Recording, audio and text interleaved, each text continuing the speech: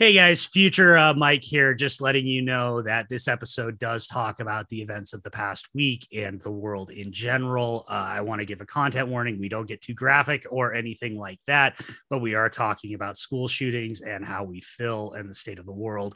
So if that is not something that you're prepared to listen to, just stop us at the end of the Maverick discussion. We'll give you fair warning.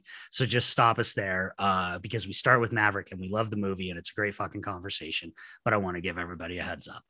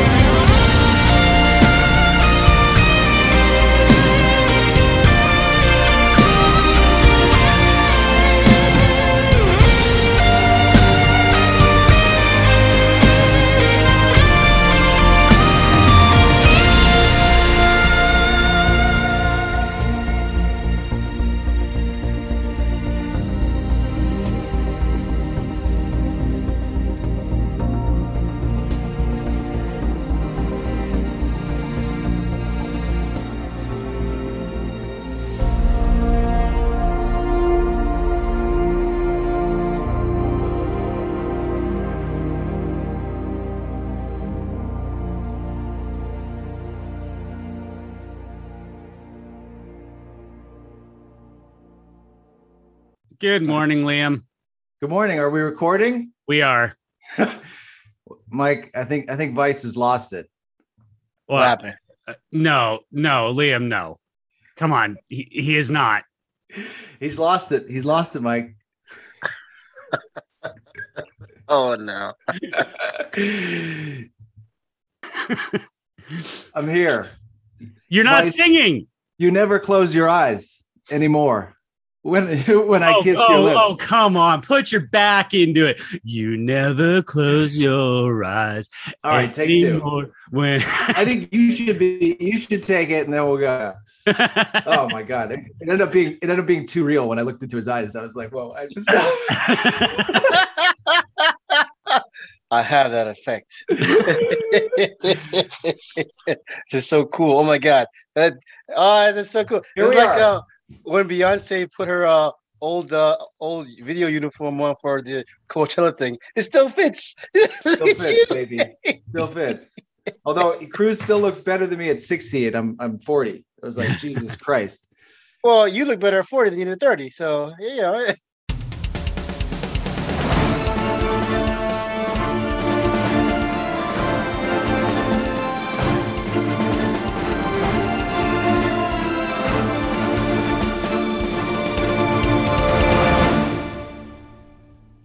All right, ladies and gentlemen, welcome back to this week's Action for Everyone for this here May 29th, 2022. I am joined by our favorite Maverick cosplayer, Liam O'Donnell, who is looking very dashing in his flight suit today. Hey, everybody. I'm very excited to talk about the best legacy sequel in a long time, Top Gun Maverick. And also joined on this Memorial Day weekend by our own vet, Vice Victus. Buddy, how are you today? Happy Memorial Day, quote unquote. What a fucked up thing to say. I gotta tell you before we start. I've been going around, around the city, just kind of relaxing, chilling out. So of course, it's a big weekend. Everybody's out doing stuff. So when I find out I'm a veteran, either through conversation or to see my ID or something, or my credit card even. Happy Memorial Day. And the joke has always been, it's not really a happy day, but that's like, what else are you supposed to fucking say, like, sorry for your loss. What kind of shit is that? I'm just trying to get a bite. Yeah. Yep. We were talking about that before because I like non-ironically said Happy Memorial Day when Vice jumped on and he started laughing. And I was like, oh shit, yeah, you're right. But what can you say? You know what you can say this weekend? Thank you for your service, sir. Yeah. I don't know. I always feel awkward, but my dad always says that to vets, and I'm like, I kind of got in the habit of saying in reply, thank you for your support. But then I always kind of got to go to the long spiel about, the military industrial complex or whatever the fuck. But no, it's you support the war on terror. That's you always go back to. Yeah.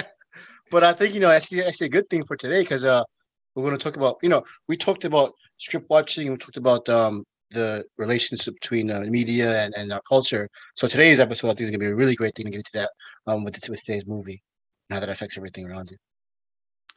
Yeah, no, absolutely. So yeah, fuck it. Let's just get into it. Hey guys, Top Gun Maverick came out this weekend. I fucking loved it. As always, we will talk a little bit for a few minutes, spoiler free, and then I will give notice and we will go into spoilers because I absolutely want to spoil the shit out of this movie. Although, unlike some other movies, like when we talked about Doctor Strange, I'll get into it, but it's kind of spoiler proof. Part of its elegance is that it does exactly what you expect it to do. And I think that's a beautiful thing.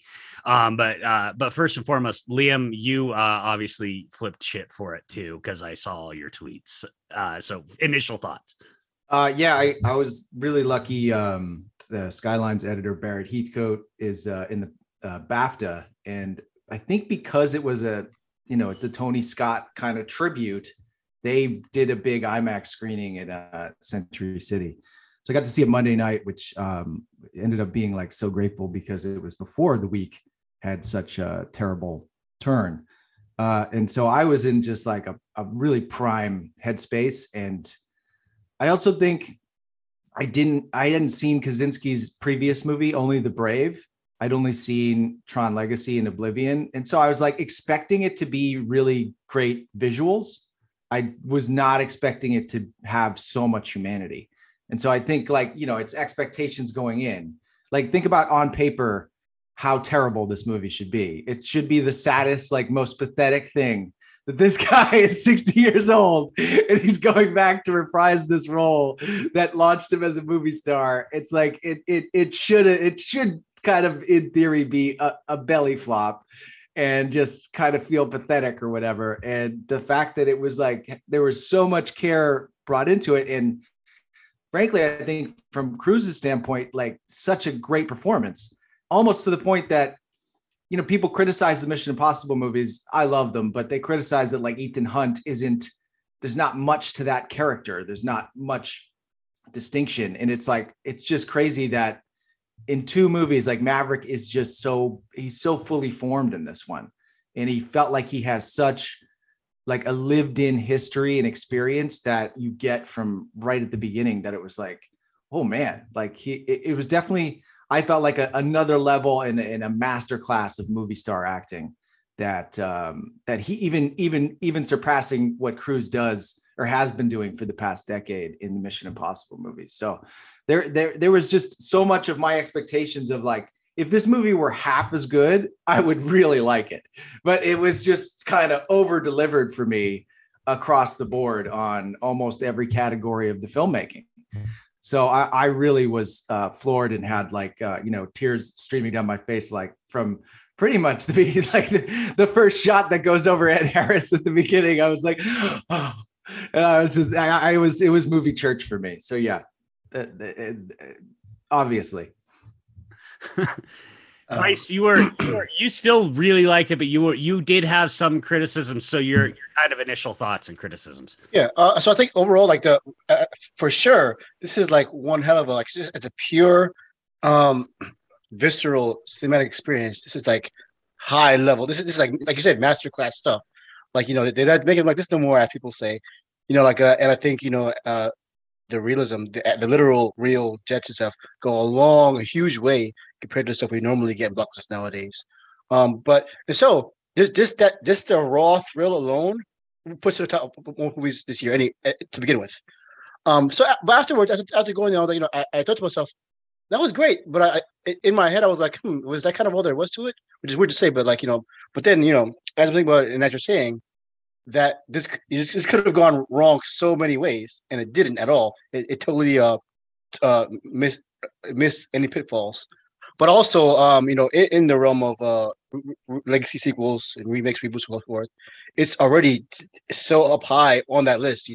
As we'll get to details in a minute, but things like Blade Runner 2049, Creed, it's immediately up there with those. Like this is how, if these things have to be done, this is how you do it.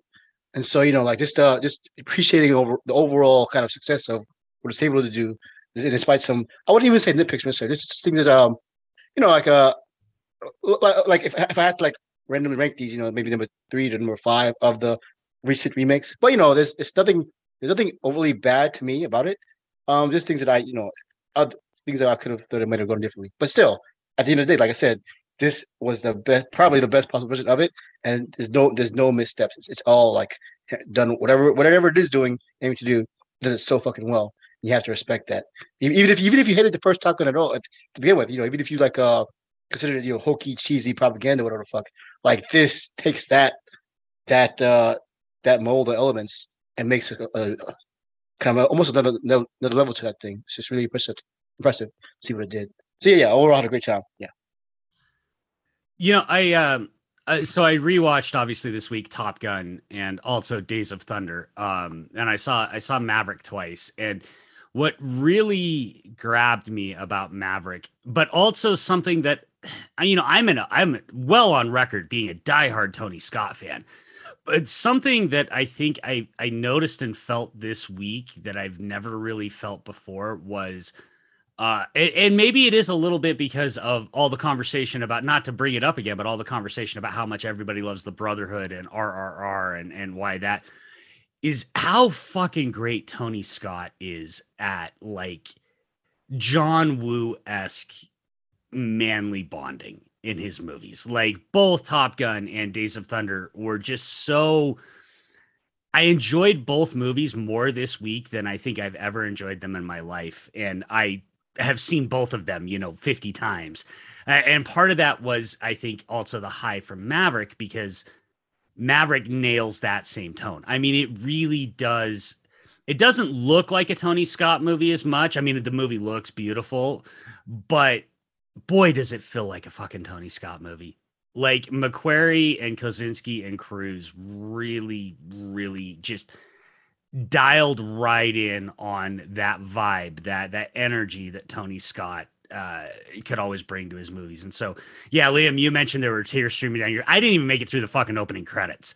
Like when they, this is a minor spoiler, but they replicate the opening of the original in the opening credits, and I was already fucking done. Like, yeah, and the music hits, it's like done, and as soon as the tone hit, I was like, it was transformative. And yeah, I think it's been really annoying to see people shit on the first movie to elevate this one. So I think that's really annoying. But at the same time, when I see people be like, a little bit like what you're saying, Vice, about like, was I expecting more? It's like the first movie is like 12 minutes of take your breath away, like scores the middle of this movie. Like it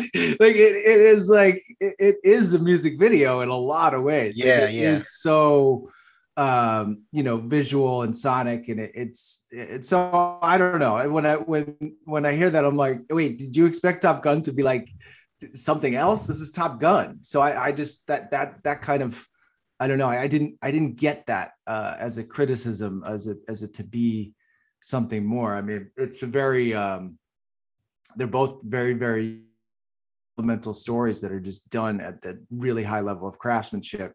And the great thing, obviously, is that the first one is just what they were doing was so groundbreaking at the time with that photography of the real jets. But I remember, I think Mike, you posted about how the editors, really had to piece together some stuff that, you're not 100% sure what they were working with, right? It's like and now what you're able to do in the way that the dogfights are filmed is definitely a leap in technology, and so it does like it was worth going back. It's like sometimes you do these sequels that we don't even make movies as good as they did back then, so why are you even doing this?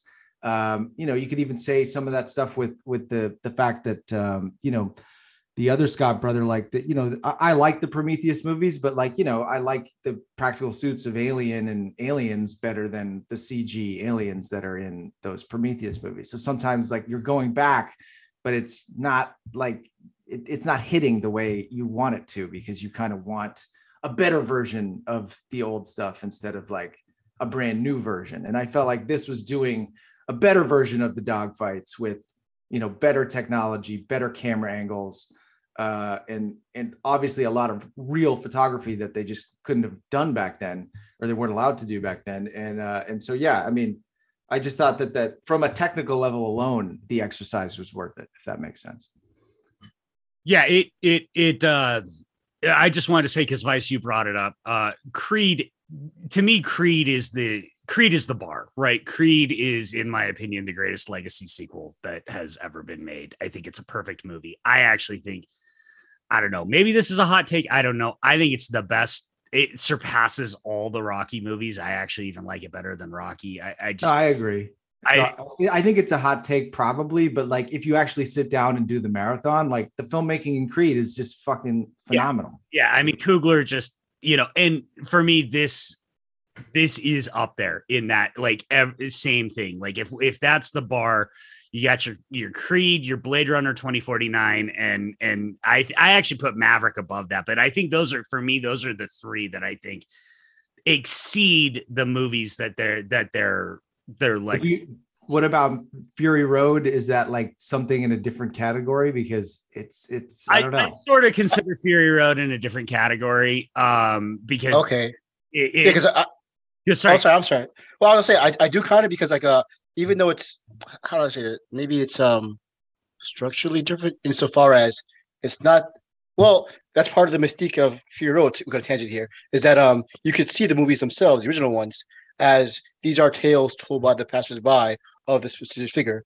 And so I think aesthetically, or at least emotionally, Tom Hardy and Furiosa, they replicate that same feeling of, here we're hearing the tales of these heroes by the people who they saved. So I think it follows along closely enough in that that structure that it counts as that legacy sequel. Not so much that it's a different person, but it's the ongoing fable. But nonetheless, so yeah, Fury Road, Creed, and then in this case, I kind of put Bad Boys 3 in kind of the same realm. I think this one is Maverick is at least a little bit above this one, insofar as the character wise, they've done all this crazy stuff, and you actually feel the age of them, you feel their weariness, you feel what all they've been through. So even though it's not quite as on par with the Mayhem as far as action goes, that for me, Bad Boys 3 was the strongest part was from the core. Marcus, crying to God that for a violent life to be spared if he sees his friend. He swears on the like that kind of stuff, and we see that in the movie too. We'll get to this in a minute. We see that kind of that resonance. That was the biggest part for me when you see this in Maverick, how they took the time to give it that extra resonance emotionally, not just with like a nostalgia and the sound beats and familiar shot for shot remake scenes, which is kind of funny they did it, but you know why, the football and the volleyball. But then for the one, you see why you respect they took the time to add that solid core to it all. That makes that elevates it so much more. Action stars. I was gonna say I love in Bad Boys at the beginning is the Will Smith dyeing his hair, just like actually addressing that was like such like whoa, I loved it. Action stars wrestling with their mortality is quickly becoming one of my like favorite subgenres of action, and Will has been doing that for quite a few movies, Gemini Man, obviously, but Cruise kind of has too. Everybody keeps saying, oh, he's acting like he's still 30. And I'm like, did you actually watch Rogue Nation and Fallout? Because the entire through line of those two movies is that Ethan Hunt is getting too old to do this. And one of these days, and he's fucking up in those movies. Like he makes mistakes and stuff because he's getting old. And so this one, in terms of the way Mav is wrestling with both his legacy and his future, God, it hit me like a ton of bricks. Like it just really, I thought was so well done. And it was also, for me, one of the first movies from Cruise I've seen in a while where I love the Mission Impossible movies. I love Tom Cruise. I love everything he does. But this is one of the first ones I've seen in a while where he didn't feel kind of like the weirdo robot alien that he's become lately. Like he was so very obviously invested in this. I want to talk about really quick one scene in particular. So I am going to say, folks, we are now going to transition to full spoilers. If you have not seen the movie based on the box office, I'm guessing y'all have because fucking everybody saw this movie. But spoilers in 3, 2, 1. The fucking scene with Iceman. I was fucking dead. I was dead. That scene killed me. I didn't know he was going to come back. I saw it in the trailers. His pictures there. But I didn't know. I avoided spoilers for the most part, so I didn't know Val Kilmer would be an actual star speaking role. I was, oh man, boy, that was some powerful shit, man. Ooh. I think that was my exact same experience too. I just thought he was going to be a picture on the wall. So when he's there and he's not talking and it's like, I mean, it's just the contrast to Iceman and the golden god that was Val Kilmer.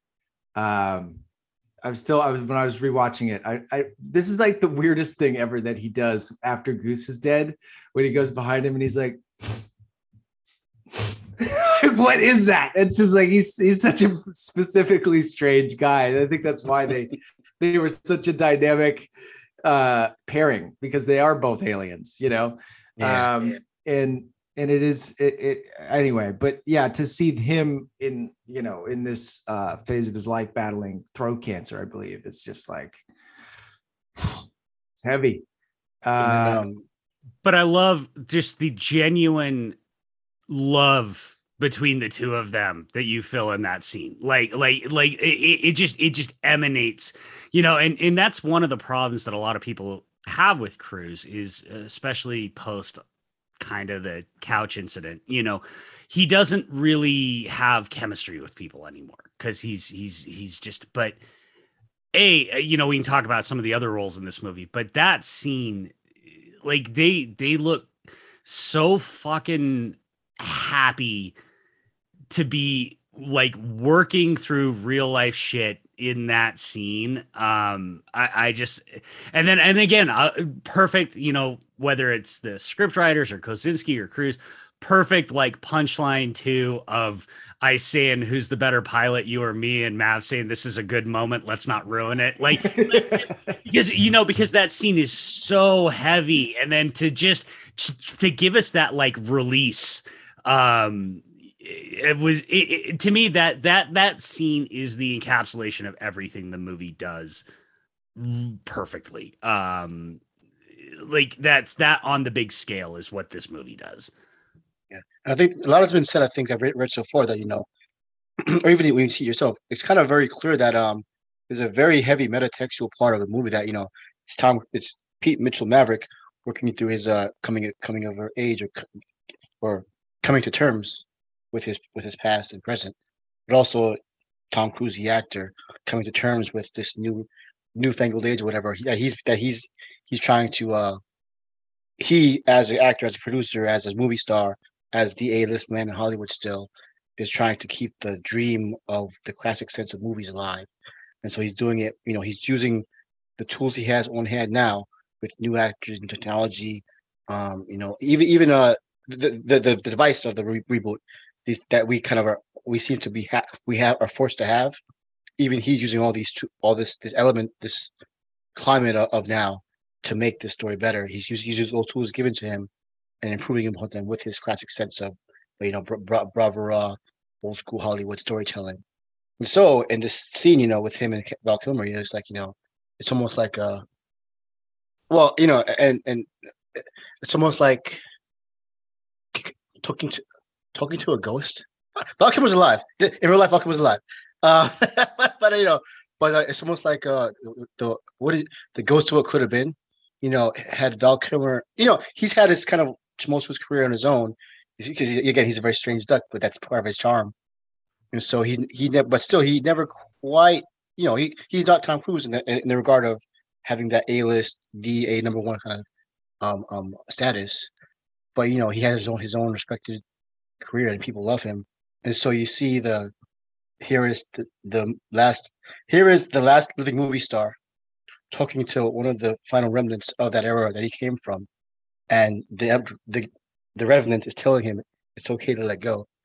Like that's like to the character that'd be something, but like to Tom Cruise, it's like, well, it's a kind of strange thing because we're seeing him trying to keep the movies going with the new stuff rather than kind of give up or go to streaming or quit Hollywood. He's trying to keep it alive.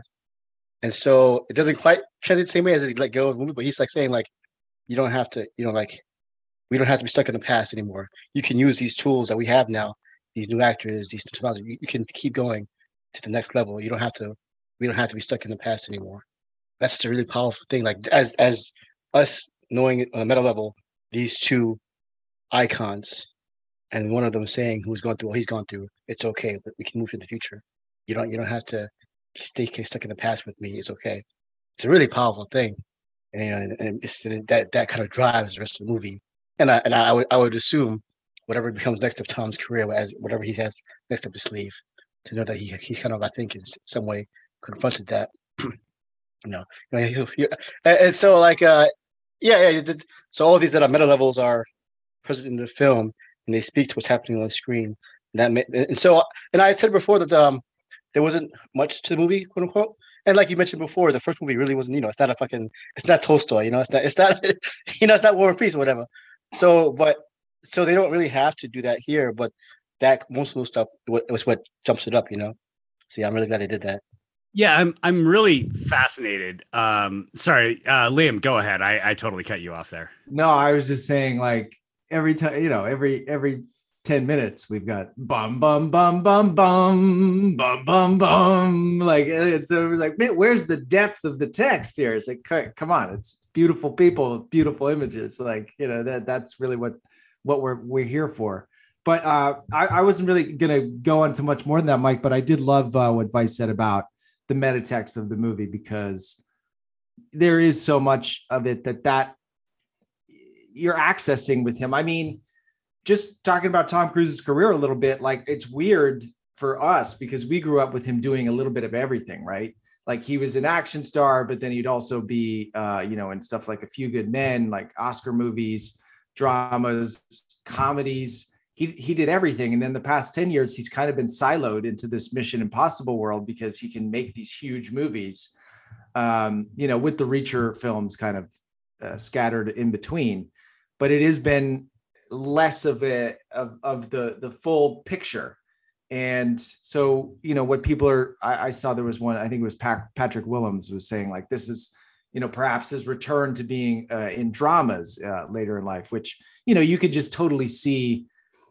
Speaking of legacy sequels, like The Color of Money was one that obviously Cruise did with Paul Newman, but like, there's definitely a whole Paul Newman phase still to be had in Cruise's career, like in stuff like The Verdict and Color of Money and things like that. Like, he's definitely got so much left to give, I think, in dramatic roles.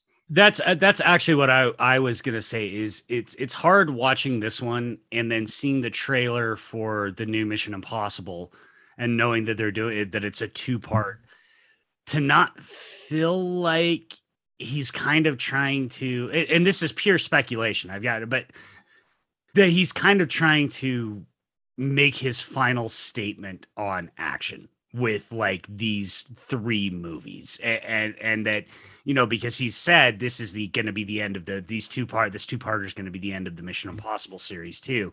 And so it is kind of like, yeah, does he understand he can't keep killing himself? He can't keep trying to kill himself. And so are we going to get dramatic Tom Cruise back? I would love it. You know, I miss romantic comedy Tom Cruise. I was watching when I watched Days of Thunder, man, the chemistry, again, people kind of view him as this weirdo alien robot now, but he and Kidman, their fucking chemistry was just off the chart in that movie. And that immediately, of course, made me think of Risky Business and Jerry Maguire and the other movies where he's just so fucking charming. That one of the things I loved in Maverick was everybody saying, especially Jennifer Connelly, saying, "Don't give me that look."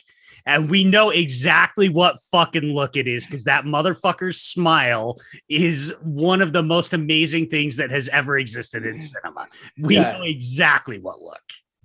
Yeah, that those got huge laughs in my screening. Like every time, be like, "What look?" And he just kind of flashes it a little bit, and that, like, I think it is a masterclass in movie star acting because of one. I think Kaczynski does amazing portraits. He does great close-ups. Almost everybody on on set gets an amazing close-up. Like, I'm looking up the character's name because I couldn't remember him, but it's Hondo, Bernie Coleman. Like, that guy, he doesn't get a lot of lines, but like he gets some amazing reaction shots to some of the key parts of the movie, and they have emotion. And I was talking with the editor friend of mine, Sean Albertson, this weekend about that, and just how we were talking about sports movies, and he was saying, we were talking about a script, and he was saying how, like, the past two sports movies he worked on, which were American Underdog and Warrior, they had to go back and do reshoots to get all of the primary characters watching the final sporting event. And I had put it already in my notes, so I felt really smart. And he's like, we have to do it. You have to do it. You gain so much by just checking in on them, seeing and sharing in on that final moment. And there's a lot of that in this, in all the kind of impactful moments. It'll go around to the different people that you've met. Some of them not even that well, but I think Kaczynski really mines a lot out of faces and a lot out of his portraits, and it gets a lot of, like, just humanity. Yeah. Well, I was going to say this later, but we do it now. Talking about the rest of the cast, because that's kind of the other big deal is that, well, for one, of course, story being that, we have to live with Rooster, Goose's son, Miles Teller. And Miles kind of has his own strange energy as an actor over the years. But I think people kind of say he's improved a bit, or he's kind of been more solidified in who he is. So he kind of plays that lanky, nervous energy of his dad really well, but along with this like a huge, angry youth chip on his shoulder thing that makes him his own. And so that really works with Tom. And then, I mentioned this before on Twitter, like, somebody said that like Tom Cruise shows the difference between TV actors and movie stars. And I don't know, that's not entirely fair, because they kind of meant to, like, you don't want to outshine the Cruise, but they all bring it. The John Hamm role is as thankless as a role can be in a great movie like this. Like, he basically just shows up to, like, eat shit. It's like another spoonful of shit, Mr. Hamm, and he's like, yes, sir, may I have another? But all the young. Sorry, go ahead, Vice. Also, all the young guys, Monica Barbaro, Phoenix, Jay Ellis, he's from Insecure, his Payback. They're all kind of relatively slight roles, quote unquote, but similar to something like, say, Aliens with the squad of Marines. They don't have to have that much depth. They just have to have presence and to kind of have their own, their smaller iconography to at least help. They enhance Cruz's iconography by having, they're up there, they can radiate on their own, and to get collectively, they make it all better. So yeah, even Bob, I didn't even realize that was Bill Pullman's son. Lewis Pullman is basically so Bob, yeah. So again, it's legacy, right? More legacy stuff, yeah. But yeah, they don't have to, or they're not meant to like shine on their own, because they're meant to just pay this user support. That said, Glenn Powell, Hangman, holy shit! Like speaking of this Ghost of the Past, this is like he's like doing like Iceman reincarnated, or like but plus more. Like he's just like the perfect foil to the fucking like the jittery nervousness of Rooster. Here is the cocksure for real. Like number one, I am the best pilot. I have a kill. Even like that's a fighter pilot. That's a movie star. That's like it's even a point where they're a scene together with all the pilots, and Glenn Powell damn near shows up Tom Cruise. Like not even you, and like up in his face. All 6 feet plus of him up in Tom Cruise's face, and I was like, "Holy shit, he's doing it!" So like, that's the cast. Oh no, I think they did the smart thing by letting them be subtle or be allow them to cruise overshadow them, but some of them still have really good moments on their own. And I think that was a really smart thing to do. Not you didn't need to like have a whole deep backstory to each person's fucking, I went to the academy and I failed, but I passed again, or I'm from the farm in Montana and now I got to do this for my family. Who gives a fuck? He's a pilot, you don't care. So it all worked really well. And I think that's similar to the first one too, right, Mike? Yeah, no, I agree. I mean, we all, if you've seen the first one, you still remember Hollywood and Wolfman, and so it does give you in your mind those roles are bigger than they are. When way bigger than they are. Or fucking Cougar. Like Cougar is John Stockwell is massive in Top Gun, and he's in it for like 6 goddamn minutes, right? But what I was also gonna say is Vice, I just wanted to tag in on you, fucking goddamn Glenn Powell. So I know he actually finished second. He auditioned for Rooster, and they didn't feel like he was right for that, but they like beefed up Hangman's role because they were like, yeah, this guy's it. He's got it. We need to like he's in a Netflix romantic comedy called Set It Up with Taye Diggs and Lucy Liu that is just fucking fantastic. Like the guy is just charm, but charm mixed with the right amount of smarm, which makes him incredibly interesting, right? Because if he was just he's doing kind of a Chris Hemsworth thing, and I love it. I love that he's that good looking, but also that obnoxiously punchable, and that's what makes him an interesting actor. So yeah, man, I cannot wait for him to do more stuff. Oh yeah, it's interesting. Like it's like a chemistry test. Like whose face can like hold up against Cruise? Like some people just get blown away. You're like later they're like Linda Hamilton holding on to the fence in T2 just. Yeah, sorry, fanboy. I love you, but you're not sorry, man. Yeah. Oh, but I gotta say, I want to also mention we mentioned Hondo. What's the actor's? I want to make sure I get the actor's name. Bashir Saludin. He plays a warrant officer, Hondo. Kind of Cruise's support. And like you said, the movie's use of faces. He has a very distinct face, especially compared to Cruise or other people. Like it's a big, round, Vec dude.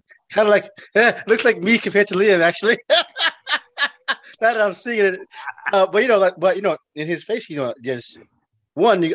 I presume because he's a warrant officer, and he's older. I presume he's like has. Well, we're gonna get to some military like how it compares to real world, whatever. So I could kind of sense his like prior enlistment. He has that sense. There's a scene where they're making them do push-ups. Down, up, like he has that cadence. I can hear that I can hear that enlisted cadence inside of him. But so now he's a warrant officer. But like he has that. Not fatherly. It's this wisdom to him, or this there's a presence to him that you could tell that somebody like Maverick needs. They need that grounding, and the officer just mostly by his face alone. Especially like during one of the final scenes where they they're kind of giving the last goodbyes, at least so they think so. And they say they had that moment together. Thank you for everything. And like you can see, it's. I've kind of seen that too, actually, in real life. It's kind of a weird thing I noticed. Just by the way, the demographics happen to work. A lot of times, at least in the army that I've seen, there'll be white officers and black senior listed. Really quickly, usually in a unit, there's the commander, and they also have a senior listed, like the sergeant major or so forth. And just by the way, again, by the way, just by the way it happens in the demographics, a lot of times the senior listed is black, and they kind of nailed that dynamic really well. Here you have this, this brash, decorated officer who still needs to be grounded every now and then. And that's what Hondo offers him. He offers him that anchor back to humanity. While he's up in the air, up in space, he's the anchor to keeps him level. And they really played that so beautifully. So yeah, I want to give a big shout out to Bashir for that. That was a great role. I hope he gets more. So I haven't seen him. I don't remember seeing anything else before this, but I definitely want to see more. And again, faces. John Hamm has a pretty decent face, and he's to eat shit with. But I want to give a shout out to Charles Parnell. This is his Admiral Solomon Warlock Bates. He's the other admiral who's assisting the Admiral Cyclone, during this whole ordeal. And he's the older black gentleman. And you talk about a face for the movies. It's that old, it's like a obsidian, I don't know. So he doesn't really express much, or he's not expressive, but it's just like he's captivating is what it is. You can, again, the thing, they're able to radiate that seasoned military professional essence in this actor, to this actor, but also in the character wise, he's a voice of reason. He's a voice of and he's a kind of the in between, or between Cyclone's a contempt, and the younger guys is fear. He's the level headed. We can get this done. We can all cooperate. We can all do this for the mission. And that was a really, really, really important role that I don't think people will. Hopefully, they'll recognize it later on as through reviewings. But it's actually a pretty central figure in this particular story. Even though apparently he's not a legacy actor. He's not mentioned in any of the previous movie. But he makes it his own. Makes his own way. He's supporting characters working to their best to make this thing work. It's really great. Yeah, he again, a couple things on him, because I thought he was terrific. One is another example of how great, I also think, how elegant, not just great, elegant, I think this script is in terms of knowing how to punchline and alleviate tension. Because you get the one scene John Hamm does get to do is he gets the monologue where he's like, do I risk my career and make you team leader? And then I love it because Mav starts to say something, and then Warlock comes in and goes, I think the Admiral was asking a rhetorical question, Captain.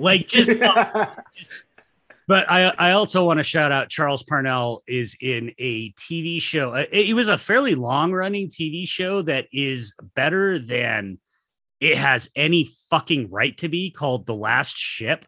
Oh yeah, I heard of that. Yeah, he's one of the main characters in that, and that it is the most ridiculous goddamn TV show, and it's really fucking good.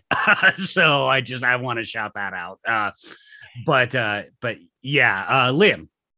I was just going to talk about Miles Teller a little bit, and because I feel like I just haven't seen much of him in a while. He's kind of had an interesting career where. I actually really liked and I bet Mike does too. I liked the Footloose remake from 2011. And I thought Teller was really good in it. And I was kind of like, oh, look at this guy. He's got some charisma. He's got some swagger. He was really funny in Project X, which is I don't know, that's probably like a cancelable movie now. And then I didn't see Spectacular Now, but obviously it was a big critical darling. And then, Whiplash, he's incredible. And it was just like, oh, I didn't know that actor was in there. And you kind of over the next couple of years, if you're just scrolling through his IMDb, he gets pulled into this, Divergent series, which I've never watched a second of.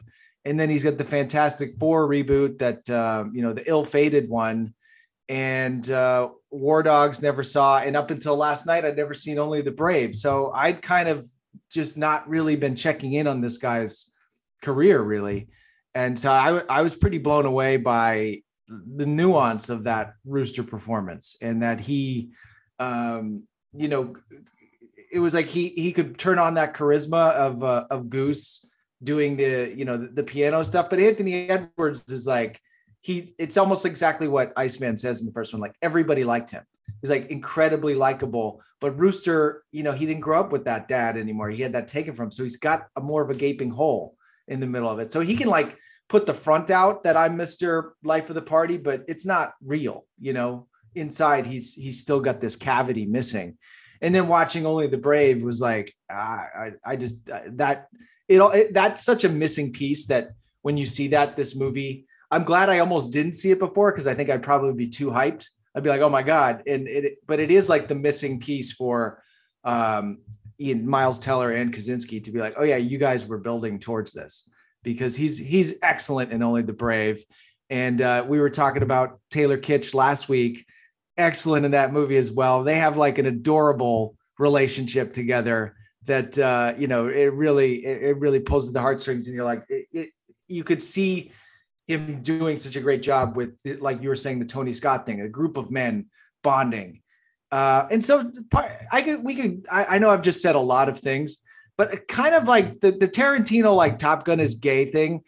It's funny. It was good, but there is something sort of toxic about all men like being together and having fun is gay. Like, I don't think that like having that permeate through the culture is a little bit like we were talking about Americans not being able to deal with homoeroticism and not being able to deal with like brotherhood well, because, you know, we had that, oh, don't get too close. Like, don't put your arm around your buddy at the bar and sing together. It's like, no, you know, like, so I don't know. There's part of me that's like, I love that gay people love Top Gun and that they got that from it. But at the same time, like, I think some of that criticism was actually kind of like does a little bit of disservice to what the spirit of these things can be. You know, it's like it makes it too black and white, and it can be put into a negative light when it's not really what it is trying to portray. I actually tweeted that literal exact thing when I was rewatching Top Gun, because I was like, no, what the movie's really, and what Tony Scott was really great at, was basically saying, gay, straight, NB, it doesn't matter. Taking care of your people, taking care of your quote unquote, I'm doing air quotes here, your boys, that's what matters, right? You love your people, you take care of the people that matter to you. And to me, that's what Top Gun and Maverick are so, I mean, the emotions in both movies are just on the fucking sleeve, bigger than life, broader than life. And that's so, to me, especially in modern Hollywood blockbusters where everything gets undercut by jokes and wit, you know, and I've been praising the jokes in Maverick, but it's not undercutting everything. It's a release valve. But to have a movie that is this big, this expensive, be this like emotionally open, was really, I thought it was really moving for me. The one other thing I do want to say is part of the problem with Miles Teller is in real life, he's an absolute trash bag of a human being. And so that's part of the reason that people. Okay. Again, you guys always explain to me what someone's like internet rep is. Is he, what is the knock on Miles Teller? He did a GQ article. I will try and find it and send it to you. That is just one of the most like douchey things I think I've ever read in my life. The other issue is he is an anti-vaxxer, given the current. I thought he did come out and say he was vaccinated. I thought everyone just assumed he was. After he shut down production on The Offer because he got COVID. So, and he's friends with fucking Aaron Rodgers. So, I mean, there's a lot of, like Miles Teller is, he's not, when we say he's a trash bag of a human being, he's not, by all accounts, he's not abusive. He's not, yeah. That's why I just don't paint everything with the same brush. No, you're right. Fair point. Yeah. Let's just say, by all accounts, he is a major like dick. Like he's just dick of a human being. But that doesn't mean that he's not a great actor. I think he's also got that nice balance of charm and punchable face, and that is at perfect play here as Rooster, because Anthony Edwards could also be punchable when he wanted to. I mean, I've watched ER. I wanted to punch him several times on that show, right? Everybody did. There's a whole episode about that shit too. But he's perfectly cast here. I mean, he is embodying what I would expect Goose's son to look and act like. Right down to, even the vocal mannerisms a lot of times are, I love, again, the callback when they're in the F-14 and he says, "Come on, Mav, do some of that pilot shit." It's so good. I mean, it's such a dad movie because the immortal line of the movie is "Talk to me, Dad," and you're just like, it's pretty good. You got "Talk to me, Goose, talk to me, Goose," then "Talk to me, Dad." I was just like, I could see like every dude of a certain age being like, ugh. Yeah, I wanted to talk real quick about the callbacks. Not shot for shot necessarily, but this there are some that are kind of shot for shot or scene for scene, and beat for beat even, like the way Tom Cruise is introduced to the crew, and is that find out he's the instructor. The same thing happens here. They did some old bum in the bar with a we can't play tab, and he comes to the next day, the instructor. So there's several beat for beat reconstructions from the first film here in a new context, of course. Mike, you mentioned this earlier on Twitter. Like how some people are saying like the movie's too light or faint or lacking story, but it's just so streamlined, so it makes it work. And I think one example here, I kind of made the joke about it. Is how compare this to something like the new Star Wars, The Force Awakens, where like it does the same thing. It does a lot of beat for beat reconstructions, but the problem, well, among other things, is that there's so much ancillary stuff and plot mechanics and gears turning in those films that it kind of jumbles everything up. Whereas this one, they make these beat for beat reconstructions, but it's very smooth and clear why they're doing it or what they're building to. So like, even though, and if you could one could easily criticize saying, "Oh, they're just admiring for nostalgia hardcore," and they're right. That's fine. That's fine. That's a totally fair criticism. But what it doesn't have anything else, or it's not trying to manufacture or force them out into different things to say something different. It's just doing the beat that you remember, but it's still serving that simple story of them completing this mission and also kind of reconciling with the past. Those two through lines. So yeah, like you can kind of see the big differences like with that and other kinds of legacy sequels where they kind of add too much shit or as it were. Which Creed, Creed is built off the the body of Rocky IV, which is considered which is considered by some either the worst Rocky or the most vainglorious propagandist movie. But they make this really heartwarming story out of it, and they use those parts to that. And same thing here is like and I'll get to this new point. They use that same kind of foundation, but without adding extraneous stuff to it, and makes as a movie by itself makes it lean and mean. It's 2 hours, but it's still like through.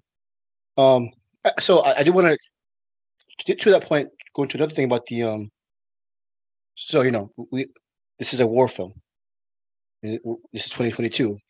We've gone through this whole, as we've seen with the characters in real life, went through whole generations even of people at war, different kinds of war, Iraq, Afghanistan, Bosnia, Desert Storm, even that has now passed over Maverick in '86 or Top Gun in '86.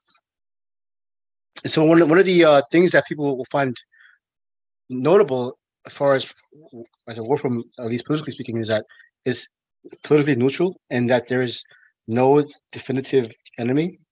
I don't know if I haven't seen the first one. I haven't rewatched the first one like you guys did, so I don't remember if they specifically say the Russians or the USSR. They specifically say Russians in the first. Right.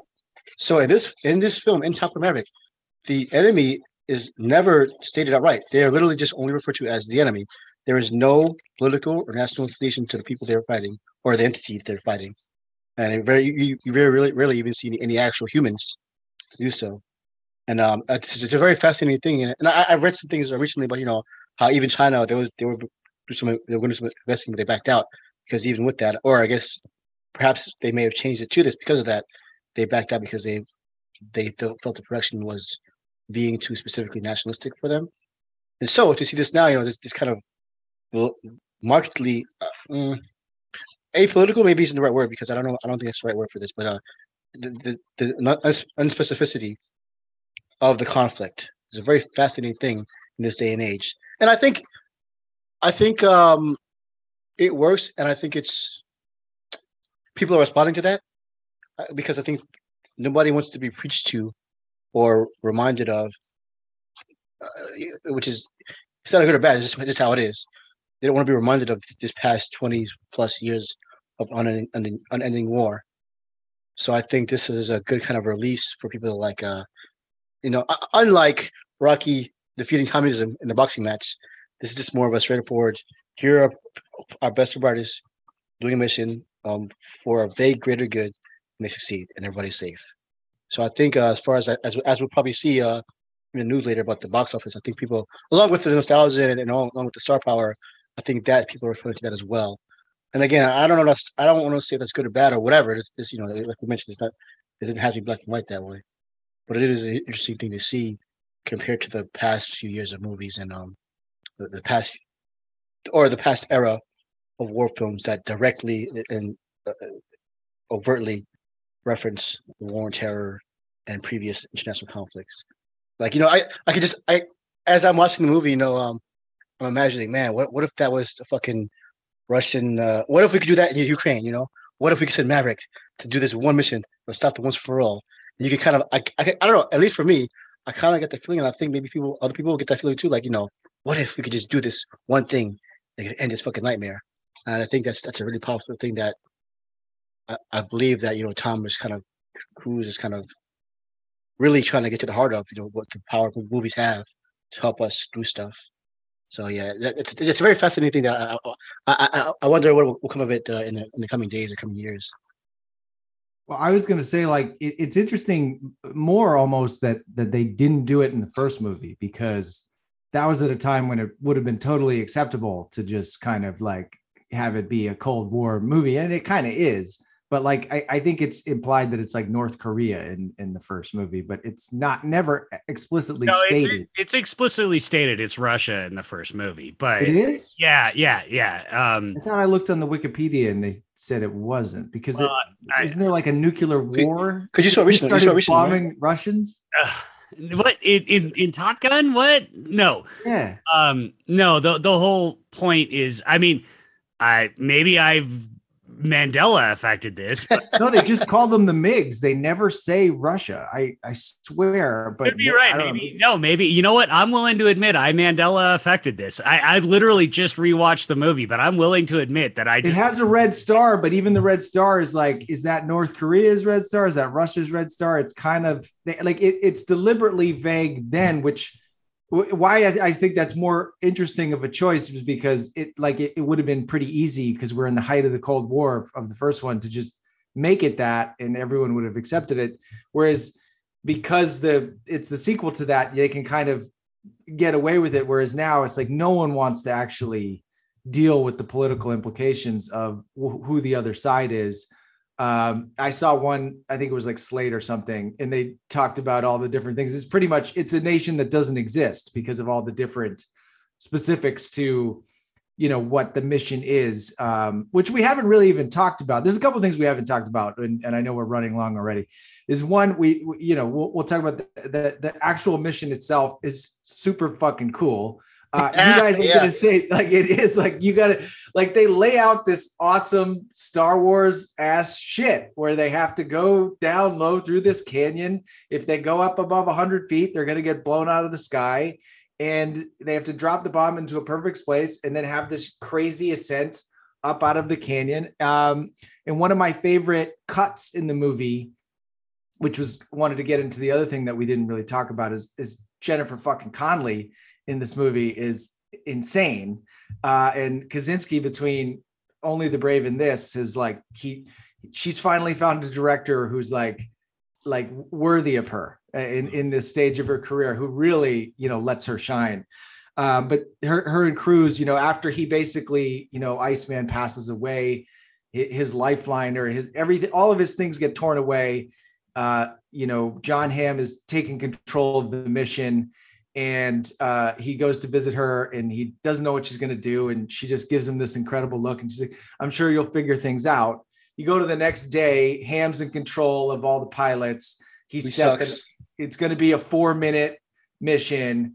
And then boom, suddenly you hear, Maverick is already out there, and he's going to do it in less time than he said, which was already aggressive.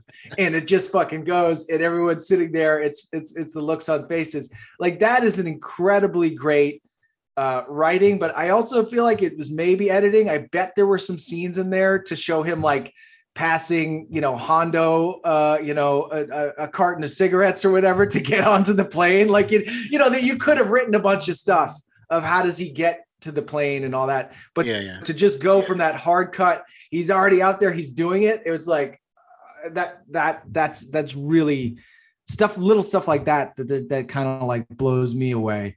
Sorry, let me just really quick, because I do want to come back to Jennifer Connelly too, because we should always come back to Jennifer Connelly. But no, this is what I was saying, Vice, when you mentioned my sort of tweet thread, is a lot of the movies that we talk about, I actually even thought of our Pirates fight, Liam, is I feel like so many modern blockbusters are over plotted to the point that they're strangled. There is, I get not being a script watcher. You want to watch the visuals and all of that, but there's also a point where it's just like, fucking just let the movie live.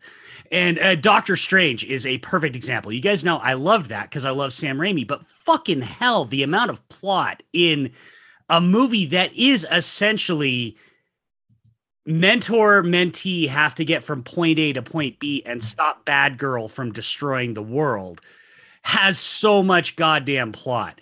This one understands that completely. It is a people on a mission movie. They have a goal. They train for it. They execute it. Their mentor is the best at it. And that's where I was saying earlier that I feel like it's spoiler proof, because that scene you just talked about, Liam, where Mav comes in and runs the whole mission. Like, I knew that is exactly what was going to happen. Did not give a shit, was fist pumping so fucking hard, biggest smile on my goddamn face, like, did not give a shit. It is fine to be a simple movie. It is fine to be a direct movie. Just execute it well. And this movie executes it as well as fucking any movie I have seen in the last 10 years. I mean, this is execution at its peak. Yeah. So so me and Mike are nerds, game nerds. So I mentioned that, like, this is basically Ace Combat movie. Now, Liam being a jock, he doesn't know this, but Ace Combat, the video game series, it's a pretty famous. It's pretty much, actually, it is in fact like the premier dogfighting combat game. Like, if you want to play a video game about dogfighting, Ace Combat is the bar. Like, there's like, and everything else is a copy of it. It is the premier series, so it's worth checking out. As a matter of fact, they have a DLC that came out on Friday of, you can add the Top Gun Maverick skins to the planes. Anyway, so part of the lore, mystique, whatever of the games is that there's always like a Death Star mission. Going back to even further influences. There's always like a super weapon or a thing you got to go through a canyon, go through a giant hallway, go through something, and drop the bomb, blow up. This is in several instances an exact replica of some of those game missions. Now, again, just go back to something we talked about several times before, the video game language in modern cinema. And I think that this is a great example, but of why that's a great thing, and how they're both evolving. Because remember, you might have more insight to his background than I do, but Kaczynski, he kind of started out, his first, I think, I read of you, one of his first gigs was a Gears of War commercial. So, like, this is not the Donnie Darko song on the Gears of War commercial was a big one. Yeah. So, like, this is not out of nowhere. Like a lot of these directors now, have at some point or in some way touched upon the gaming aspect, the aesthetics, what they are. So I think it's totally in line with that, and more to the point, I think it totally works. Like like it's amazing. Like it's like if you want to have that thrill of doing the fucking Death Star mission or the fucking Super Weapon mission, here it is in all its glory with real jets and a real Tom Cruise flying through a real fucking canyon. They're doing that shit, and it's like that's like things like 1917, or or 007, the last one, No Time to Die. This is part of the lexicon now of film, and so when I said it was a game mission, I didn't mean it as an insult. I meant it like I can feel it. I can feel these influences overlapping and working towards a better end. That was really cool. It was really cool. It is literally the weapons of mass destruction mission from Ace Combat 6. Like the weapons of mass destruction mission in Ace Combat 6 is you have to fly through a canyon at less than 100 feet to not trigger the radar, bomb some shit, and then pull out, and all of a sudden you are in a massive ass dogfight, and the rest of your squad comes and saves your ass. Like it's literally, but again, that's not a criticism. I have played that mission. I've played Ace Combat 6 like 6 or 7 times. I've played that mission probably 50 because I fucking love it so goddamn much. So like, it's not a criticism that this movie is using that language, using that visual, using that narrative, because it is what makes games fun. Games are literally, you have a goal, you train, you execute. Right. And or in the words of the kids, you get good. Fuck you, fucking gamer nerds. Sorry. Anyway, and that's what this movie encapsulates. Like, to call it a video game movie, to compare it to Ace Combat is not a criticism. I don't think. I think it's absolutely a compliment to how well it translates that language to cinema. Much better than say something like fucking Uncharted. I mean, this is a way better Ace Combat movie than Uncharted or Prince of Persia are, as direct adaptations of those games. Yeah, look, you may be right. And I know Justin Marks, who a screenwriter, the story by, and he's kind of a documented gamer. So without a doubt, and Kaczynski, without a doubt that you guys may 100% be right. I just wanted to do the one pushback is that when you create Top Gun, that there's no Ace Combat without Top Gun. You know what I mean? Like Top Gun, like, word, 100% is like, so everything that they influenced afterwards is there for the picking, as far as I'm concerned. They can take whatever the fuck they want. So when you say like, oh, they took this from a video game, hey, fuck you. That video game wouldn't fucking exist without Tom Cruise. Eat shit, motherfucker. We're gonna fucking take it and we're gonna do it better than you did. So that's all I'll say. Get your flight suit out of your ass. Get your flight suit out. Like we're not criticizing. All right. I do, because we are going long and we do need to, but can I give one legit criticism that I have of the movie? The needle drops were Sean Levy basic as shit. I never need to hear fucking Foghat in a movie again as long as I live, especially in a movie with characters who would never listen to fucking Foghat. I was tweeting about this last night. They're like, Hangman's fucking listening to Avenged Sevenfold, and like totally is. Hail to the King is better than any Metallica album out there. And would say that. So I really hated the needle drops. I did not enjoy them, but that is I don't really remember any of them particularly, but yeah, sure. Yeah, just such a nitpicky minor ass complaint. And it's still not Sean Levy though. Let's not get crazy. But also to tempt the wrath of all the what do they call themselves? The little monsters. That Gaga song. Not a fan. Wasn't as didn't catch me. It was nice, the end song with the hold my hand or whatever. Not a fan of that song. Look, speaking of problematic figures, Don Simpson. You ever read the book? I actually read it a few years ago. High Concept. I fucking love High Concept. one of the best books I've ever read. It's insane. My one problem with the book is that the writer has like a real kind of like prudish energy that's just like, and like you're obviously writing this because you're titillated by this guy's life and you're constantly being like, ooh, what a bad boy. And it's like, well, look, there's obviously bad behavior here, but there was something about the narrative of it that kind of like, I would have liked someone less judgy about the fact that he's, you know, obviously has an addiction issues, but you know, you're writing this book because you know it's exciting to read about. And then you're also kind of being judgy about it. So, but the text itself of what Don Simpson's life, seek it out. It's absolutely insane. But the guy could really pick a soundtrack. I mean, he really knew how to cast his movies, and the soundtracks of like Flashdance and fucking Top Gun and Days of Thunder are just absolutely amazing. So rest in peace, Don. That's my problem with the needle drops is, you know, the original Top Gun soundtrack. I actually like the Lady Gaga song, but I get why it might not hit for you. I particularly like sorry, I'm going to sound like a crass pig, but I particularly like the video where she rips her flight suit off to reveal her white tank top. Thumbs up for me. But the original soundtrack was such a cultural phenomenon. Mm-hmm. And it was a little disappointing to me to see them like, Foghat and Won't Get Fooled Again. And, you know, just all these 70s, like dad rock songs that just, they don't fit the movie. They don't fit the aesthetic of what the original soundtrack was.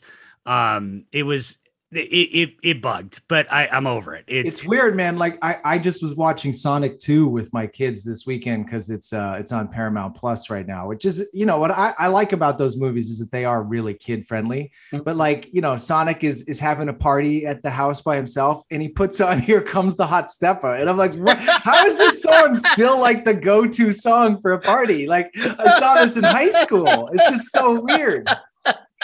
Yeah, I don't know. I don't know what's going on with needle drops in movies lately. Like I feel like, yeah, but by the way, I still like Here Come the Hot Stepper. It worked great in the scene. So what are you going to do? But it's like, you know, it still feels like there should be something a little bit more contemporary. That's all. That's because Liam's the lyrical gangster. Word him up. It's still a good song. Have you ever changed it on the radio when that song came on? Or no, never. Turned it up a little bit. Well, I mean, that's like, I'm bitching about Foghat, but they also used Won't Get Fooled Again. And The Who is in fact one of my favorite bands of all time. Like, so I ain't mad that I got to listen to a dogfight scene to Won't Get Fooled Again. It seemed weird.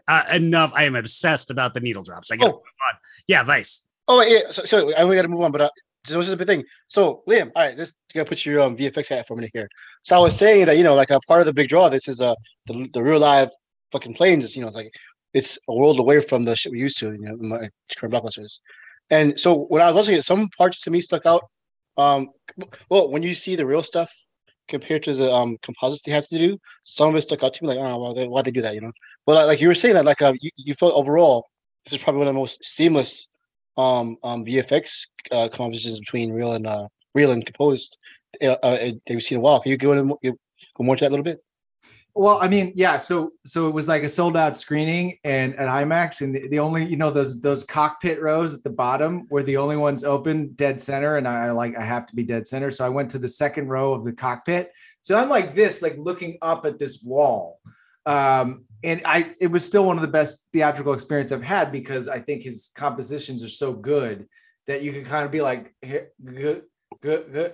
So up that close, everything looked like phenomenal to me. I didn't feel like anything bumped. I don't know, maybe when you're back from the screen and you could be like, oh, you know, this stuff is so real that then when like you said, when the plane landed and it was sliding, it didn't look quite as good. But I was just kind of like, I know that there's like thousands of CG shots in this, especially because of what, you know, Kaczynski's background is. I know there's just like, there's even the stuff that was shot for real, there's cleanups, there's all this stuff happening. But I didn't feel it. I didn't really feel anything. And then there was a lot of it that I was like, I knew that they couldn't do that. And I was like, but it looks like they did it. Like, I just, you know, and if you read about some of the stuff of how they would do that photography, you know, he couldn't give notes or anything. They'd basically go up there for an hour,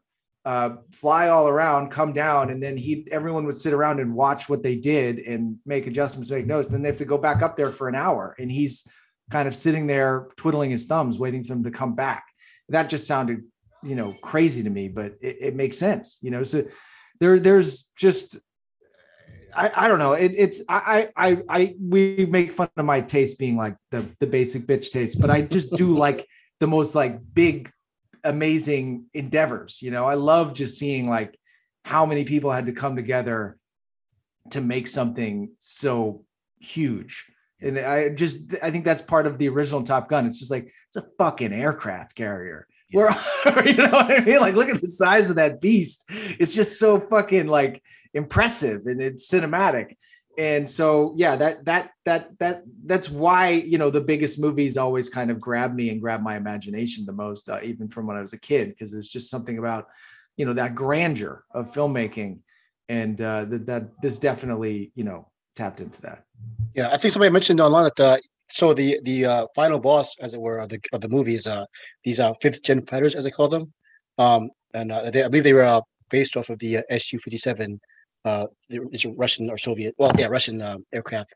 But apparently, somebody said their entire makeup was all CGI, like because the actual Su-57, only like a handful of them exist in the world, and we can't get to them, of course, because they're over in Russia. So yeah, like the fact that if you didn't know that was a fake, you would have no idea. It looked that the actual those in particular, the combat with the fighters was so realistic and so well put together. You don't really see any seams. That was that's a really commendable. Like that's how, you know, that's a prime example of how to use CGI properly and to enhance what's already happening in real life. It was seamless to me. Yeah. So yeah. So I mean, go watch the first Skyline ending, and some of our fighter jets are just like fucking plastic toys compared to this movie. So it's funny because I had seen the movie, and then you guys had that discussion on Twitter. And so when I went and saw it again yesterday, I really tried to like pay attention to it. And I will say, on rewatch, I thought the MiGs were noticeably CGI. And Vice, I am with you. The crash and slide on the carrier, I thought there was a weightlessness to it that nothing else in the movie had, as that plane crashes on the carrier. But that being said, I was also like looking for that, right? Yeah. Like it was not. The CGI in this movie is incredible. It's just hard. It's just hard to level the CGI as a complaint when we're like, you know, in the world of, like we're saying, like Sonic 2 and Doctor Strange 2, where it's just like the entire aesthetic of the movie is like cotton candy cheese VFX, which is, it's fine. Those are what those are supposed to be. But then to see something this real, that 99% of it is that real, is like, so anyway. Yeah, no, the one other thing I do want to shout out or call out is I have seen some people on Twitter basically trying to do the fucking Toby Hooper, Steven Spielberg thing and say that Christopher McQuarrie ghost directed this. Fuck you. Don't do that bullshit. That's insulting to directors. B, if you've seen a Joseph Kosinski movie and if you've seen a Christopher McQuarrie movie, you know that this does not look anything like a Christopher fucking McQuarrie movie, and it looks 100% like a Joseph Kosinski movie. Like, stop that shit. Like, they haven't seen Only the Brave. Yeah, they're just basically telling on themselves. Just because you didn't fucking like Tron Legacy doesn't mean that like he's not directing this movie. Like, you don't need to justify your liking this movie by trying to say somebody else directed it. And as someone who didn't love Tron Legacy when it came out, and I kind of like it more now, like, you just have to think about that was his fucking debut. Like, that's an insane debut. And as I said on Twitter, if anybody's ghost directing fucking anything, it's Cruise and style, right? Like, well, and that sorry for the man, the McQuarrie stands like I've heard that the first Jack Reacher was like Cruise was very hands-on. He's a very hands-on producer, and I think there's a reason why they have such a great relationship, because McQuarrie does not seem like he's an egomaniac at all. And so they it's a collaborative effort between the two of them. So to imply that McQuarrie is somehow, I mean, you got to watch Only the Brave. That is the key. Like, oh, I didn't realize this guy was growing. You know, he's getting better with each film. And as much as I like Tron Legacy, like I thought Oblivion was a more mature, interesting movie. It's not like perfect either. Only the Brave is like, oh my God, he's putting it all together. And now he's in a different stratosphere, you know? So, I mean, it's a pretty, I think, explainable trajectory if you actually watch the 4 films that he's made so far. Agreed. And aesthetically, it looks like a Kosinski movie. It does not look like a McQuarrie. I mean, McQuarrie's made a lot of movies, so we have an idea of what his aesthetics look like, and it does not look like this. But no. Kosinski's aesthetics 100% look like this movie. And just what last word of this is that I actually, one of the most beautiful scenes in this movie is them sailing. And it is just some of the most gorgeous cinematography and like wordless moments and grace notes. And that was another one that was like, why am I crying at them sailing together? But I don't know. That's where I go to the not script watching and like actually just experiencing what they're doing. Like that, you write in a script, that's like a 2-line sentence, but it just kind of, I don't know. It's just real filmmaking. It's now you're in the Navy. It's a good joke too. Like he's a Navy. He's a captain at 06 in the Navy. Can't sail a boat. That's such a great joke. I don't sail boats. I land on them. I fucking love that line. Yeah. All right. Well, so we do have a couple other topics we want to talk about. So let's wrap up Maverick. Any final thoughts that either of you want to say about it? Obviously, it's a strong rec from all 3 of us, but any final thoughts that either of you want to say? I'm definitely glad I do talking with you guys now. I do appreciate it more what I did. I still think it's great. You know, I don't know. Maybe my Letterboxd rankings will change over time. But yeah, either way, it's great. I do recommend it. And if you're looking for like a deeper story, like fucking 0 Dark 30, then you're in a fucking movie, man. I literally just got a text from one of my best friends saying, I absolutely loved the new Top Gun. I watched it in 4D and turned out to be an amazing idea. I was in the cockpit. Like, you don't get those texts every weekend. You know what I mean? Like it is that movie that when I got posting about it, people were like, is it really that good? And I was like, yeah, it's really fucking that good. And to what my first tweet was like, I don't believe in God, I believe in Tom Cruise. Is that like, there's just a lot of things that I don't believe in anymore. And the past 2 weeks, America is one of them. But I believe in this guy's like, ability and charisma. And I'm just such a fan of seeing masters at work. And so it was, to me, it go in and look at it from that standpoint of like, this is a person who is like, he's one of the old fucking like real carnies motherfuckers who's like, he is there to entertain, and he's put everything into it. And so I don't know, that to me is what I appreciate so much about that experience. So I pulled this up from Gitesh Pandya, who runs Box Office Guru. 52 million Friday, 38 million Saturday, 124 million 3-day, 151 million 4-day. Cinema score A+. Rotten Tomatoes audience score 99%. Rotten Tomatoes critics score 97%. Post track 5 out of 5. Yeah, this is a good old fashioned crowd pleaser right here is what this movie is. And we get those so fucking rarely now. I mean, we get so many blockbusters, but to have one that just hits like this, it feels special. And it also kind of feels, like you said, Liam, that basically Cruise is the only person that can do this. So yeah, strong rec for us. Watch it. I think we can skip talking about the Mission Impossible trailer because we've kind of already pumped up Tom Cruise enough. Sure. But I do think we should talk about the Gray Man trailer really quick because I actually went a little viral this week. I didn't mean to. I just thought I was trying to be educational about a lot of people saying, how did the Gray Man cost $200 million? And it's something, I mean, I actually think the movie looks pretty terrific, and I will take Chris Evans in like sleazebag psycho, with douchebag cop stash 100% of the time. But trying to explain that, well, like we talked about with Red Notice, half of that budget comes off the top because Netflix has to pay their stars so much up front. But what did you guys think of the trailer? Yeah, I don't want to say look cheap, but I do. It looks solid. Very, I like it. Looks great. Looks like fun.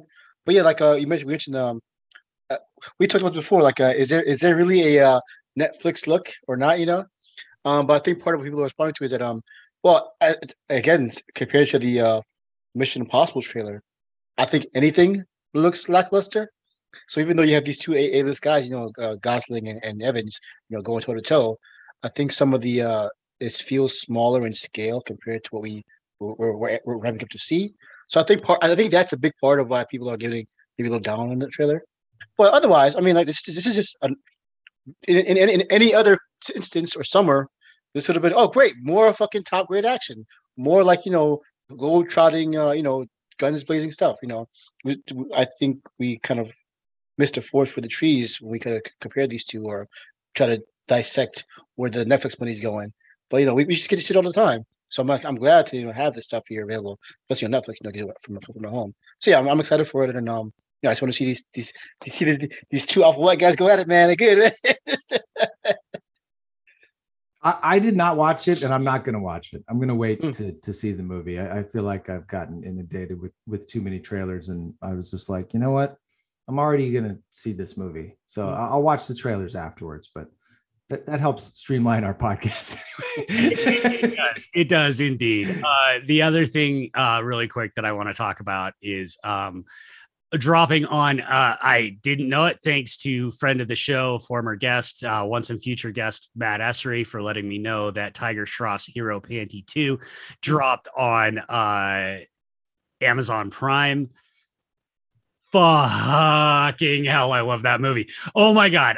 So I am like legit now formally obsessed with Tiger Shroff. But this is the most ridiculous, absurd, goddamn thing. And I loved every second of it. Is it, as we would objectively call it, good? Yeah, probably not. In fact, good's probably not even really in the ballpark of what it is. Is it awesome? Yes, it fucking is. So all I really want to say is everybody needs to watch Hero Panty 2. It is unrelated to Hero Panty 1, so you don't need to watch that first. It's like a lot of Indian movies. They use the same titles, but they're actually, like boggy and they're unconnected movies. They understand the power of IP as well. And so they reuse the same titles, but it is Tiger doing Tiger. My man punches a car. I don't know what else to tell you. He punches a car in the fucking movie. So anyway, all right. Let's talk about the week. I hope everybody's taking care of themselves out there because it fucking sucked. Anything you guys want to say? I know this is going to be tough and don't feel like you have to say anything. I can actually even stop recording right now if you don't want to go to this place, but I do know people listen to us and, I don't know. Hopefully we can make somebody feel a little better. I'll just do my piece. Just to, I've actually been, even yesterday I went to a Lao New Year festival and saw some friends and they said like, how you doing? And I was just like, honest. I said like, I'm not good. I'm in a bad place. And there was good things that happened this week, but I just was like, there's something about that video of Angel Garza, who's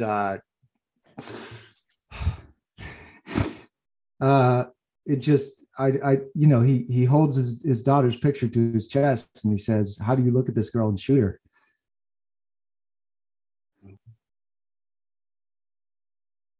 I don't know. I just it really it gutted me in a way that I just still can't quite grapple with. I think for yourself and other people out there listening, who are parents, I think this probably digs that much deeper. I've said before, I don't really have much to say about the events overall. But just well, you kind of you mentioned this loss of faith and everything, and this is part of hmm, somebody had mentioned in this various stories, they had this gruesome attack, and it's like you hear there's stories now from the children themselves what they went through to survive, and it sounds like somebody since like it sounds like something out of actual war zone, not here at some suburban place in Texas or whatever. And I thought about this so many times, even irrespective of the mass shootings themselves. Of when I got out the army, well, mm, it's kind of ironic. Well, maybe Black the Comic talking about Maverick and fighter jets and bombing runs on Memorial Day, and especially Memorial Day after 2 weeks of these high-profile mass shootings as people died. And it occurred to me, over the past few years that, what did I come back to? Well, for the one thing, it has never escaped me, and it never will, that part of the brutality or part of the oppressiveness that I felt growing up here, I went somewhere else to visit it upon other people's. That's something I have to live with and eat. I have to eat that sin, pay for it at some point. But then it was always the hope that, the old adage, we're doing this for our country to preserve lives. But then here, both the powers that be and then people in general with their own malicious ends, totally, we can do nothing about that. Well, it feels like we can do nothing about that anyway. The protecting it, protecting the nation, the people in it is meaningless, or it can't happen because these things keep happening and no one wants to stop this. So is this kind of that weight? Again, I don't have children, but but that doesn't matter though, because there's all of us, whether it's in Buffalo or in Valde, it's all of us people having to suffer this stuff. And so yeah, that is just weighed more and more over the years of what not just was it worth it, but did it make it worse, or how we're making this worse? And so, and there are people who are working to fight this. I don't want to be here and try to give false hope or false positivity because you said, this shit is too bad. I do know that there are people trying to fight this stuff tooth and nail to make a change, but it's just at the moment they're not succeeding. Things they're being blocked at every turn. So that's just I personally, like I said, I don't have much more to say about it, but I do want to try to, as the future goes on, if I can find some way to help, whatever way, I'm going to try to start looking for those kinds of things. But oh, sorry. Go ahead. I was talking to Chris, Barreras, and then I was talking to my wife was born in Laos, she's a refugee from Laos to America. And talking to my friend Ova, the same thing. And I think it's actually like if you're like a woke, no, I don't want to say woke, but like liberal white guy who thinks you're enlightened about things, you still this is part of the white privilege. There's still so much American exceptionalism, programming, that even though I know how bad things are and I try to be aware of it, I think there's still part of me that like has a lot of hope and pride in the country deep down, and that like thinks things are going to turn around, you know? So when that stuff happens, it's almost like, I don't know, it was revealing to me how much denial that I was living in, you know, because it just rips the mask off. And you're like, you know, my wife's like, they got to go back to school for the next 2 weeks. They got to finish their years. They got to finish their grades. They got to get their credits. And I was like, why? Who cares? Who cares about school? Who cares about money? Who cares about anything besides their safety? Like that, the country doesn't work if you cannot provide your citizens with safety. So it just starts to rip apart the very fabric of life. And you're just like, why am I living here? This is like, you guys have fucked up the deal. You know, like I work and I work my ass off to make money, to pay you taxes, to live here. Like we're all doing something here. It's not just a one-sided relationship, right? Mm-hmm. And we're all living together in this world, in this society, and looking out for each other. Like it just bothers me. I just feel like I could feel it with fucking white people, that like the fact that the kids, you know, that it is a Latino school, or that Buffalo is African American. I don't feel like there's this like the real sense of like country. They're your brothers, you know. Yeah. They're your kids. Yeah, and I think sadly, you know, many people have said this before. Back, you know, sadly, it felt like the gun control issue was over with Sandy Hook, you know, and that was, you know, the typical all American white picket fence, you know, Connecticut, you know. So, you know, I think it was sad that after all these fucking years, you know, that Columbine, all of them, you know, it I think it even proved back then that it's not really well.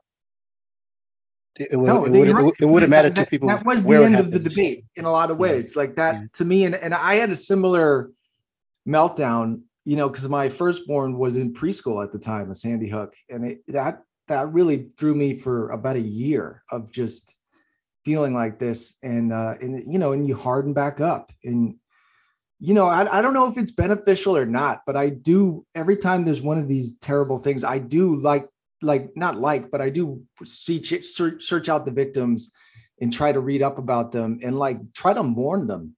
And I think it's important.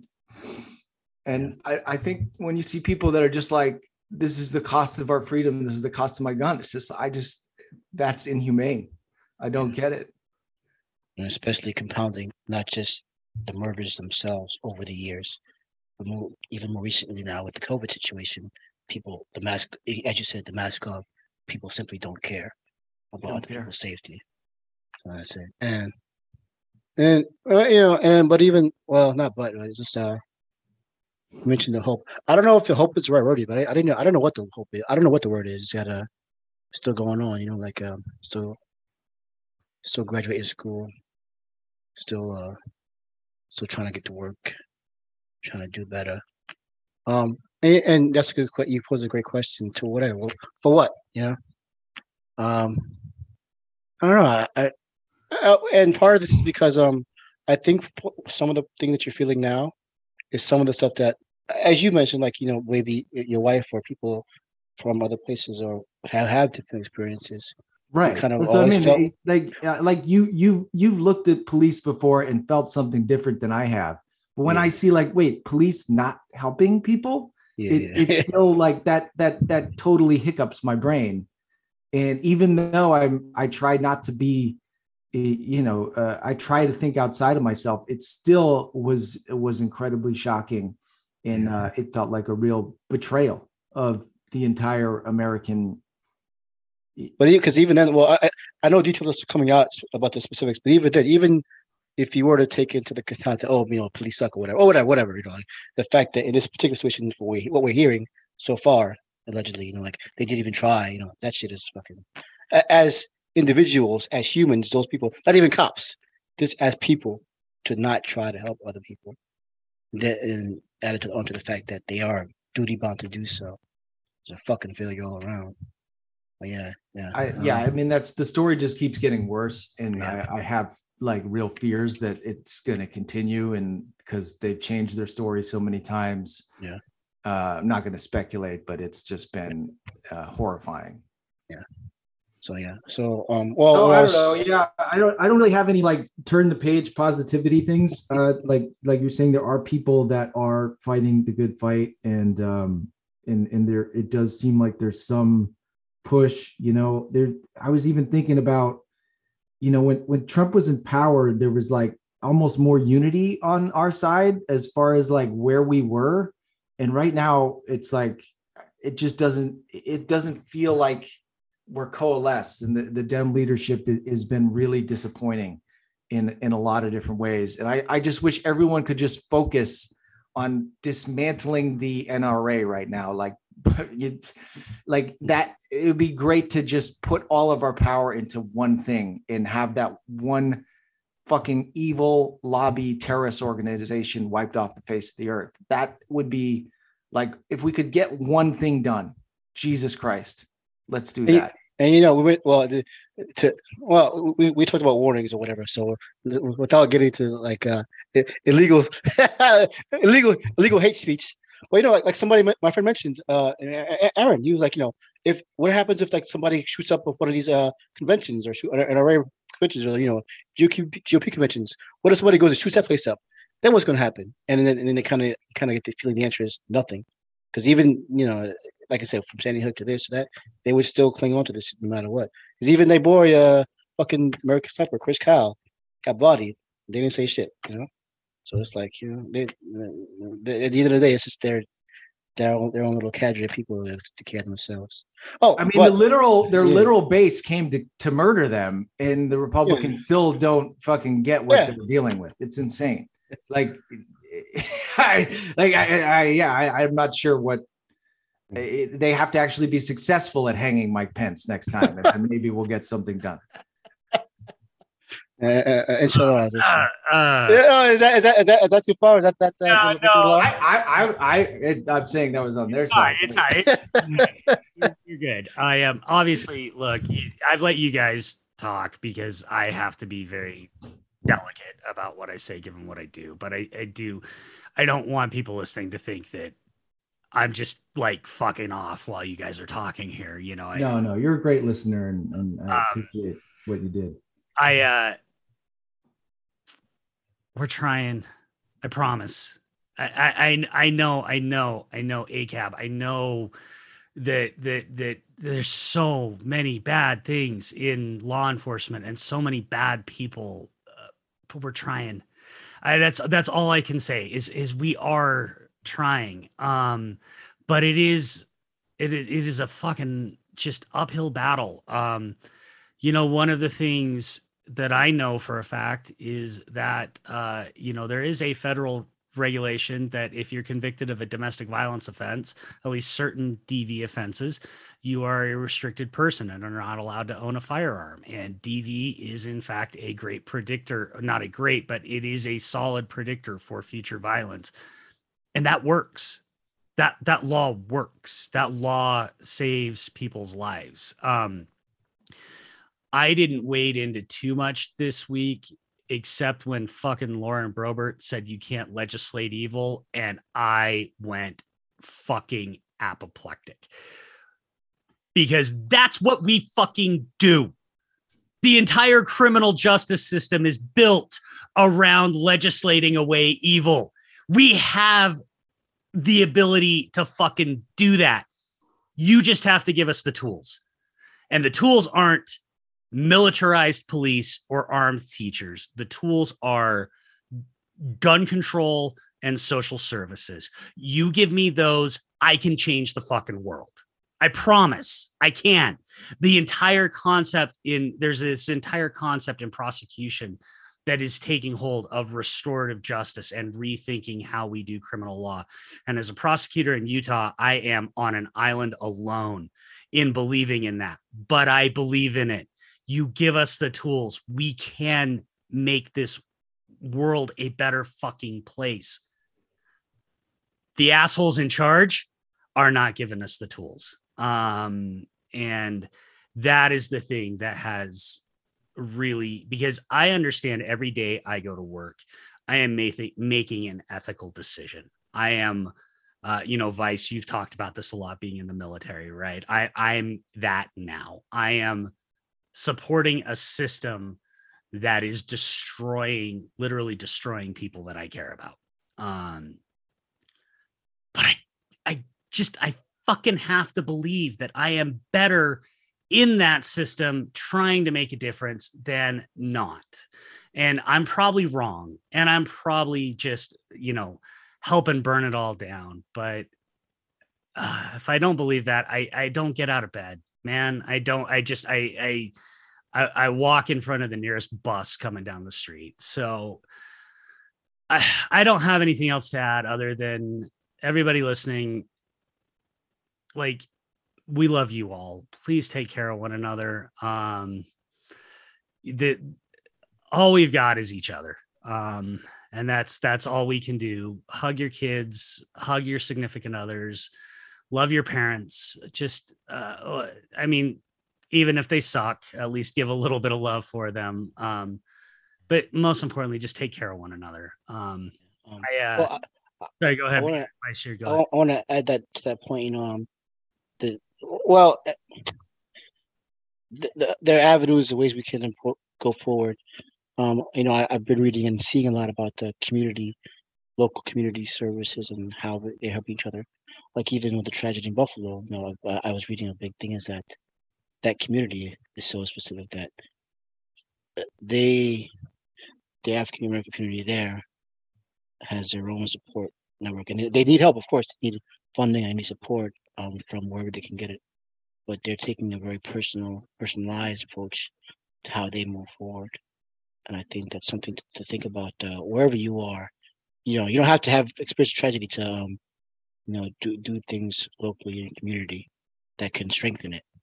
I don't have any specific like link or organization or anything like that, but just that's something to think about. To as we try to move forward. Is if these fucking policies aren't going to change things, we have each other, then we can do so in an organized fashion or in a intelligent fashion and try to get things going, at least where we are in our own homes, in our own communities. That's something to think about, as we try to take the time and also take the time to mourn. Seriously, truly mourn. Because like I mentioned before, we haven't even got a chance to do it with COVID. So you can pound that all with the shootings and everything. We were just trudging along. So it is really important to I guess that's maybe what my last word is for this is the Memorial Day. It was never meant to be about dead children, but I think we should take whatever opportunity is given to us after all this time to properly mourn. That is a human need. We have to do this. We can't ignore it. We have to eat that sadness. We have to go through it. I think we haven't been allowed to for so long. So yeah, like this, this is. Don't think of people listening. Don't think of this as a downer or as sad. No, this is something we need to do, and we need to do it together. This is why I'm really happy that. Well, yeah, I am. I'm happy that I'm here with my friends Liam and Mike to do this together. But we have to do it. So wherever you can find time in this holiday, to enjoy it, enjoy your life that you have, but also know that the other things you need to do as well to keep going. And if having to process that grief is part of it too. So don't be afraid to do that. Don't be afraid to fall into the despair. It's just a matter of knowing don't get stuck in it, because we always have since the dawn of time, since the first human raised arms against another, done so in rage, and then we had to deal with the grief afterwards. We had to go. So don't be afraid to do that if we need it. So I think hopefully we can be part of that for you as well. Sorry, go ahead, Vice. Well, I have one more thing to add about specifically for Memorial Day, but I think we should probably, before we go, close up on this topic if you want. Yeah, I think that was well said. I'm looking at Liam, and obviously he's feeling it. So, yeah, just, hey, love everybody. Like, take care of yourselves. I'm not even going to have us do our normal sign outs, whatever. It feels gross. But Vice, what last thing did you want to say about Memorial Day? Yeah. So, just speaking of the mourning process, as it happens, 10 years ago, almost to the day, May 28th, 2012 is when I lost a comrade. He died in Afghanistan. So I just want to give a quick mention for this day. So this is a dedication to Chief Warrant Officer 5, John Castle Pratt. He was a pilot within the Army. Most of my career was in the Army aviation. I was intelligence, but I did a lot of work with aviators, helicopter pilots. So Chief Pratt, along with his co-pilot, Captain John J. Brainerd, they died on May 28th, 2012 in Kabul, Afghanistan. A wound sustained from their AH-64 Apache helicopter was shot down from enemy fire. Yeah, and I had Chief Pratt was one of probably the most knowledgeable experts on Army aviation in the world. He was a master. He was a master instructor. He had 10,000 hours of flight. His career was qualified to fly different aircraft, and he died being shot down. Doing his duty. And again, this is kind of blackly comic, or ironic, thinking about Maverick saving the day in the cockpit, doing cool shit. But when you know of a real true pilot, who unfortunately gave all the sacrifice.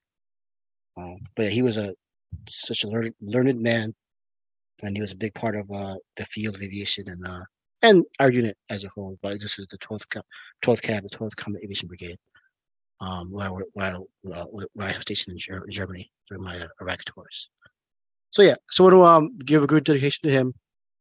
He was a great pilot, a great man. I was proud to serve with him. And like I said, but also trying to, as I am now in the civilian world, trying to process and move forward to do better here now with all of you. So yeah, that's my Memorial Day dedication for him, and also, like I said, please don't be afraid to take the time to grieve whoever it is you may have lost, or whoever people lost here or around the world, wherever. Don't be afraid to do that. Yeah, so that's all. Thank you. I'm gonna just end us here. Boys, I love you. I mean that from the bottom of my heart. Take care of yourselves, everybody listening. Take care of everybody else. And we will be back next week.